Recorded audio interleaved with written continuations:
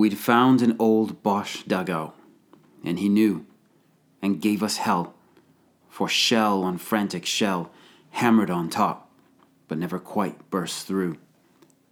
Rain, guttering down in waterfalls of slime, kept slush waist high, that rising hour by hour choked up the steps, too thick with clay to climb. What murk of air remained stank old and sour, with fumes of whiz-bangs and the smell of men who'd lived there years and left their curse in the den, if not their corpses. There we heard it from the blast of whiz-bangs, but one found our door at last, buffeting eyes and breath, snuffing the candles, and thud, flump, thud, down the steep steps came thumping and sploshing in the flood, deluging muck, the sentry's body, then his rifle, handles of old Boche bombs and mud in ruck on ruck. We dredged him up for killed until he whined, "Oh, sir, my eyes, I'm blind, I'm blind, I'm blind." Coaxing, I held a flame against his lids and said if he could see the least blurred light, he was not blind. In time, they'd get all right. "I can't," he sobbed. Eyeballs, huge, bulged like squids, watch my dream still. But I forgot him there, in posting next for duty, and sending a scout to pick a stretcher somewhere, and floundering about to other posts under the shrieking air. Those other wretches, how they bled and spewed, and one who would have drowned himself for good. I try not to remember these things now. Let dread hark back for one word only. How? Half listening to that sentry's moans and jumps, and the wild chattering of his broken teeth, renewed most horribly whenever Crumps pummeled the roof and slogged the air beneath. Through the dense din, I say, we heard him shout, "I see your lights!" But ours had long gone out. The Sentry, by Lieutenant Wilfred Owen, 5th Battalion, the Manchester Regiment, inspired by an incident near Beaumont-Hamel, the Somme, January 1917.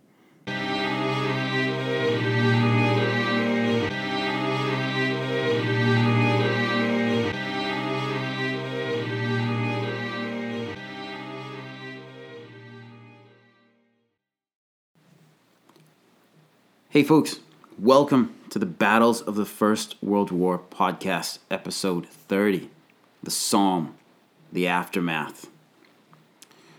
As far as admin notes, 92 reviews. Guys, thank you so much. Really appreciate it. That's really about it for admin notes. Okay, well, we are here at the end of the Battle of the Somme. If you think you've heard me mention this more than once, you are correct. And that's mainly because I'm still wrapping my head around this. I really can't believe I got this thing done. So please allow me some navel gazing, but later at the end of the episode. Wilfred Owen never served on the Somme while the great battle was taking place. Rather, he came to the scene of the big push in January 1917, where his battalion held the line near Beaumont-Hamel. It was during a stint in the front line, such as it was, that he suffered through a German bombardment where a sentry near him was blinded. He also wrote home about the dugout next to his, over which the sentries there were, quote, blown to nothing, end quote. Ever since I heard Owen's poems read aloud, they have stayed with me, all the way from when my 12th grade English teacher read Dulce et Decorum Est to my class. But I have also heard Owen's poem The Sentry read aloud, and the shocking and visual nature of that particular poem has haunted me since I began to really listen to it. As it was inspired by events that took place on the Somme, it seemed like it was a natural fit here. Somme. The whole history of the world cannot contain a more ghastly word. These words of German soldier Friedrich Steinbrecher are now famous and oft quoted, and they too fit. Steinbrecher survived the Somme, but was killed in action in April of 1917. His words, simple and yet evocative, remain powerful today. For the Somme was a ghastly word at the end of 1916, and it spoke of a ghastlier place than anyone could ever imagine. After operations formally ceased on the 18th of November, the Tommies, Poilus, and Frontschwein settled into their positions and braced themselves for what loomed as a brutal winter in the wasteland. For the British, Dominion, and French troops who had to make their way up to the front line, theirs was a mind and back-breaking slog through a land wiped of all identity by shellfire and greasy mud. When the biting cold came, it was actually welcomed, as the frozen ground was easier to walk on. But there were scenes of madness, sometimes literally. Lieutenant Edgar Lord of the 15th Lancashire Fusiliers encountered the following scene. The mud was so bad, plowing our way to the front line, we found 2 English soldiers up to their armpits in mud, one dead. The other facing him was stark mad. We gave him food and got him out as soon as we could, but he died. They had been stuck for 48 hours, Lord remembered. Private Henry Butt of the 4th Canadian Division also recalled grimly, eating your meals with dead Germans' boots staring you in the face out of the parapet. Also, we are using the dead bodies of Fritz to step on in the trenches to get out of the mud. We don't take any more notice of a dead person now than we do of a rat. In this scene of utter desolation, an otherworld of unspeakable horrors, the soldiers manning the line had to have asked themselves more than once, what was this all for, and was it worth it? To examine that question, let's start with what the Entente powers had gained.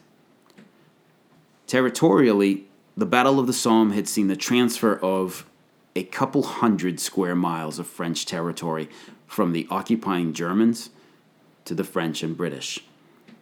At its deepest point, the British and French legions had penetrated up to 7 miles into enemy-occupied land.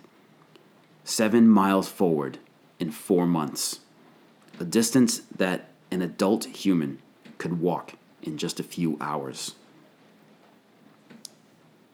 On the battle's 30-mile wide front, the forward push was uneven, however, and the ground gained was shockingly devastated.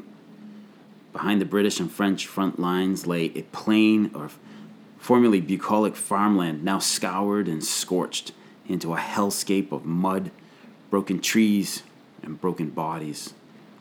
Tactically, the British Expeditionary Force had started the battle on the low ground, had gained the high ground it needed, then kept pushing until it found itself on low ground again at the end of the battle. Strategically, things were different. 1916 was a year where Germany saw that it had lost the advantage. Tactically, the Germans had retained most of their skills, but tactics could only withstand so much steel and iron being thrown at it. And in the Battle of Materiel, the German Reich was seeing itself increasingly fall behind. French artillery shell production was in full swing, despite temporary shortages due to battle. British production was increasing greatly as well. It was an oft-quoted statistic that for every shell the Germans sent out, the British could put out 4. The Germans were also strained to the breaking point by the General Allied Offensive in 1916. The offensive at Verdun created one open wound for the German army. Italian attacks on the Isonzo further strained the fraying Austrians, which further strained the Germans on the Eastern Front, and that was before Brusilov smashed the Austrians there in June. Then came the big push on the Somme, and then came Romania's entry into the war. While all of these were eventually dealt with and or contained, the Germans spent 1916 putting out fires everywhere. Casualties between the German 1st and 2nd Armies on the Somme for the period of July through November swing wildly, with a range of almost 200,000 between figures, depending on the source.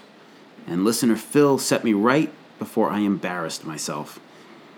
In the Battle of Verdun podcast, I used the figure of 600,000, and this is not correct. Based on the German Reichsarchiv figures, the German army lost some 164,000 men listed as killed or missing, with men taken prisoner counted among the missing. French and British forces claimed they captured some 80,000 German troops during the course of the battle, so that means around 80 to 85,000 Germans were killed in 4 months on the Somme. The figure of 80,000 men taken as prisoners also points to a clear and growing problem of morale within German forces. Such losses in prisoners would have been unthinkable just 2 years prior. German figures for wounded were given by the Reichsarchiv as 273,000, bringing total losses on the Somme to around 437,000 men. There apparently has been a lot of cooking the books on German losses, with the numbers having been inflated to much higher in order to justify Haig's leadership during the battle. We're not going down that road, though. Add the number 437,000 to the 337,000 casualties at Verdun, and right here, you have a growing manpower crisis. Another year of war, another generation of men gutted and hollowed out. The loss of ground to the English and French was also a blow to the German army, and they fought tenaciously and maniacally to hold it. At the end of November, the Germans still held the last low ridges before the hub town of Bapaume, the prize long coveted by Douglas Haig, but German commanders saw now that the current situation on the Western Front was untenable. A change would have to be made, and already in September, work had begun on a new defensive line 25 miles back from the Somme front. Using forced labor, the Germans constructed a massive defense complex of trenches, pillboxes, and mutually supportive defense points named the Hindenburg Line. The losses caused by Verdun and the Somme created an alarming need to shorten the front as a whole in order to cull together some type of reserve component. In February and March, the strategic retreat was conducted, and with that, the Somme, the scene of countless struggles and lonely, unrecorded deaths, became part of the seemingly endless rear areas of the British Expeditionary Force. In their retreat, the Germans outdid themselves in nastiness by conducting their first Verbrannte Erde campaign as they pulled their forces back. Every village was devastated and left mined. Wells were caved in. Every fruit tree was cut down. They left a swath of desolation as they pulled back to their new front line. As French troops entered the destroyed town of Péronne on the Somme, they were greeted with a hand-painted sign hanging from the wrecked town hall. Nicht ärgern, nur wundern.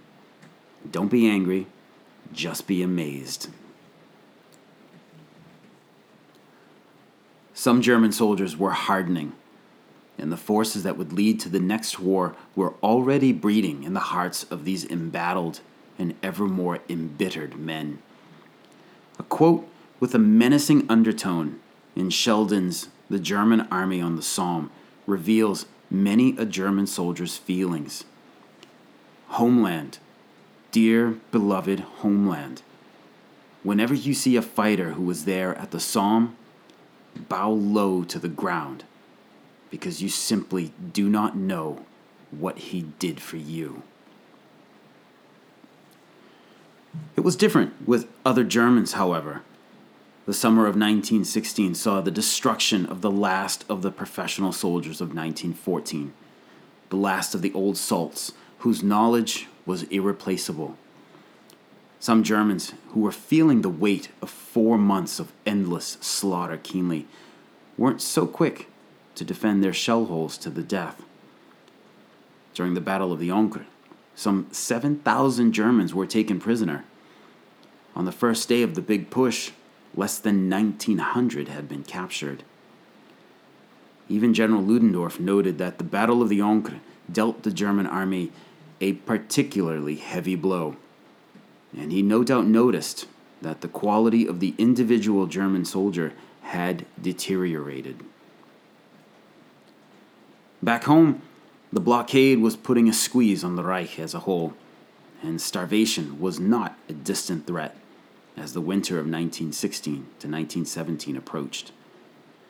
It was the strain of the Somme, the blockade, and Germany's decreasing fortunes in the war that led to the decision to unleash unrestricted submarine warfare in the Atlantic in 1917.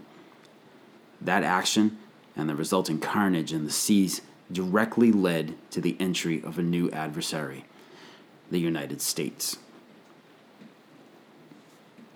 On the other side of the barbed wire, the French army faced another year of war, not having successfully concluded the Battle of the Somme with a breakthrough or resounding success. The poilus of the 6th and 10th Armies had pushed the front lines on the Somme forward several kilometers to the very gates of Péronne, and had lost anywhere from 196,000 to 204,000 of their brothers in the Great Battle. Again, many thanks to listener Phil for the help here as well. For the French, these losses, coupled with 377,000 casualties at Verdun, 1916 also strained France to the limit of her manpower. As the year ended, the British took over the French 6th Army sector north of the Somme, bringing the British right flank to the river itself. The French needed the relief to shorten their line and build up their own reserves. They were exhausted by the war and the lack of victories. French political and military leadership began to pay the price. General Foch, the commander of the Groupe d'Armée du Nord, was sacked at the end of the year and relegated to purgatory. He wouldn't be there long. His time was coming, and he would end the war as the supreme Allied commander. Joffre himself was promoted upwards into a useless position that got him out of the way, to be replaced by the dashing and supremely self-confident Robert Nivelle. Although exhausted and its spirits dampened by Les Cafards, the depression that affected French forces in the Great War, the Poilus and Beffin could look back at a year of brutal learning and improvement. They were a tough army, and on the Somme, they took the lessons learned at heavy cost at Verdun and delivered some solid beatings to their German foes. The Frenchman had proved himself once again a more than capable soldier. He was a dogged fighter and a match for the Boche. Someone who had also proved himself resilient and more than capable of going toe-to-toe with the Germans was the British soldier. With proper training, the men of the British Expeditionary Force had shown how the enemy could be routed. Despite the mud, the rain, a fiercely determined German army, and the grinding exhaustion of a brutal 141-day slog, the British army was coming into its own. The British army was no longer an army of amateurs. By this time, all 50-some divisions of the army had gone through the Somme, and the BEF had definitely upped its game on the battlefield. An excerpt from Professor Philpott's Bloody Victory, a statement made by Australian Lieutenant Arthur Waterhouse, captured the feeling of the British Expeditionary Force in November. Quote, "I was with the infantry when they took those places, and could not help feeling at the time that we had got level with the people who had repulsed us when we last had a go at Beaumont-Hamel. Under these circumstances, the Germans could not hold on." End quote. The gunners, too, were much better at their jobs than they were back in July, and they were skilled at isolating areas on the ground with a ring of hellfire. RFC pilots showed great courage and not a little bit of recklessness in taking on the German Luftstreitkräfte in perpetually inferior machines. The Australians, Canadians, New Zealanders, and others were becoming quite skilled at their trade. The artillery and the infantry were working together more than had ever before been seen, even if there was still substantial room for improvement. All of this had come at an unimaginable price. During operations on the Somme between the 1st of July and the 18th of November, the British Expeditionary Force had suffered a total of 420,000 casualties. Over 100,000 men were killed in the 4 months of hemorrhage and horror. Back home and across the Empire, communities were devastated as the casualty lists made their way into local newspapers. The PALS battalions were gone. The neighborhoods these men hailed from lay in stunned grief from when news that not one or two, but dozens of local men had been killed or wounded. The PALS unit's distinctive character would never recover from the Somme. To make sure entire communities weren't so dreadfully affected next time, the British military authorities ended the practice of replacing these units with local men. Drafts now came from elsewhere, anywhere. By the end of the battle, every division in the British Army had fought on the Somme at least once. And here is one reason why the Somme retains such a heavy place in British memory even today. Everyone went through it. Every man in the BEF had been through the Somme and witnessed its misery and horror. Every family back home had a man who had been there, and many had a man who had not come back. The British Army, though, would need to keep its edge as it manned the trenches through the winter.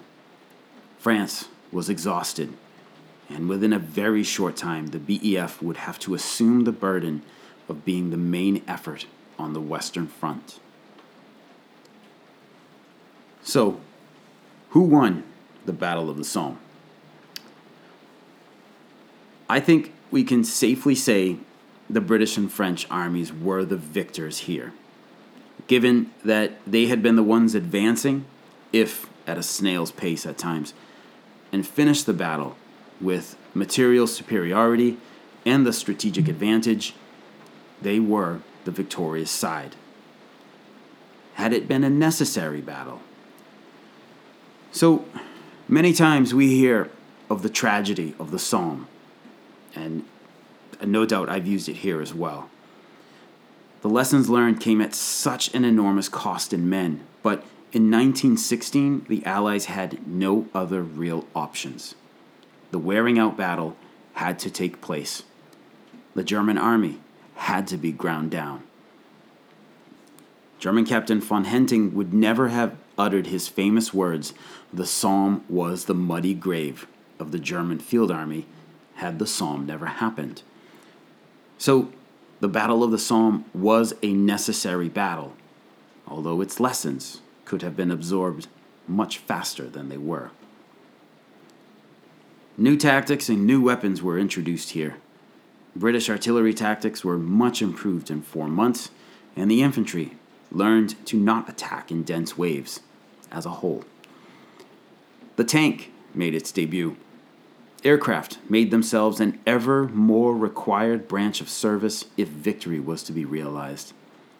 The war was much changed from those 19th century days of 1914.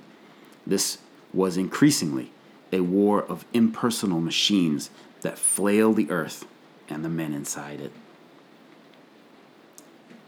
1916 was a year of industrial-scale killing, and at its end, the war's end was no closer in sight than it had been at the beginning of the year. 1917 dawned as a new year of the same war. More men, more shells, more tanks, and more airplanes would be needed. And many hundreds of thousands more men would go to France to keep the same rendezvous that Alan Seeger had kept. Seeger, an American, had joined the French Foreign Legion in order to get into the war. On the 4th of July, 1916, at Bellois-en-Santerre on the Somme French front, Seeger was killed in an assault on the German trenches. He is well known for his poem, I Have a Rendezvous with Death, a work that applied not just to him, but to many others that came after him. I have a rendezvous with death at some disputed barricade. When spring comes back with rustling shade and apple blossoms fill the air, I have a rendezvous with death when spring brings back blue days and fair. It may be he shall take my hand and lead me into his dark land and close my eyes and quench my breath. It may be I shall pass him still. I have a rendezvous with death on some scarred slope of battered hill when spring comes round again this year and the first meadow flowers appear. God knows 'twere better to be deep, pillowed in silk and scented down, where love throbs out in blissful sleep, pulse nigh to pulse and breath to breath, where hushed awakenings are dear. But I've a rendezvous with death at midnight in some flaming town, when spring trips north again this year, and I to my pledged word am true, I shall not fail that rendezvous.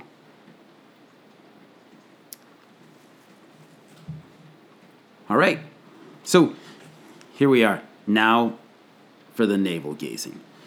So, like I said, it's going to take me a while to understand that I am no longer required to read books on the Psalm with every free moment I have.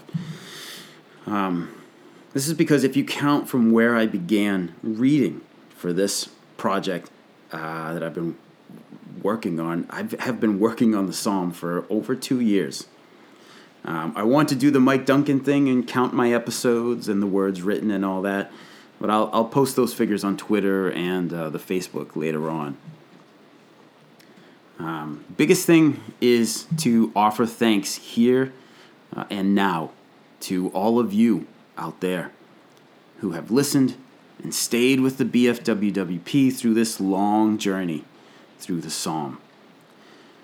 Many thanks as well to listener Bob, who without hesitation let me borrow a large stack of his books for research.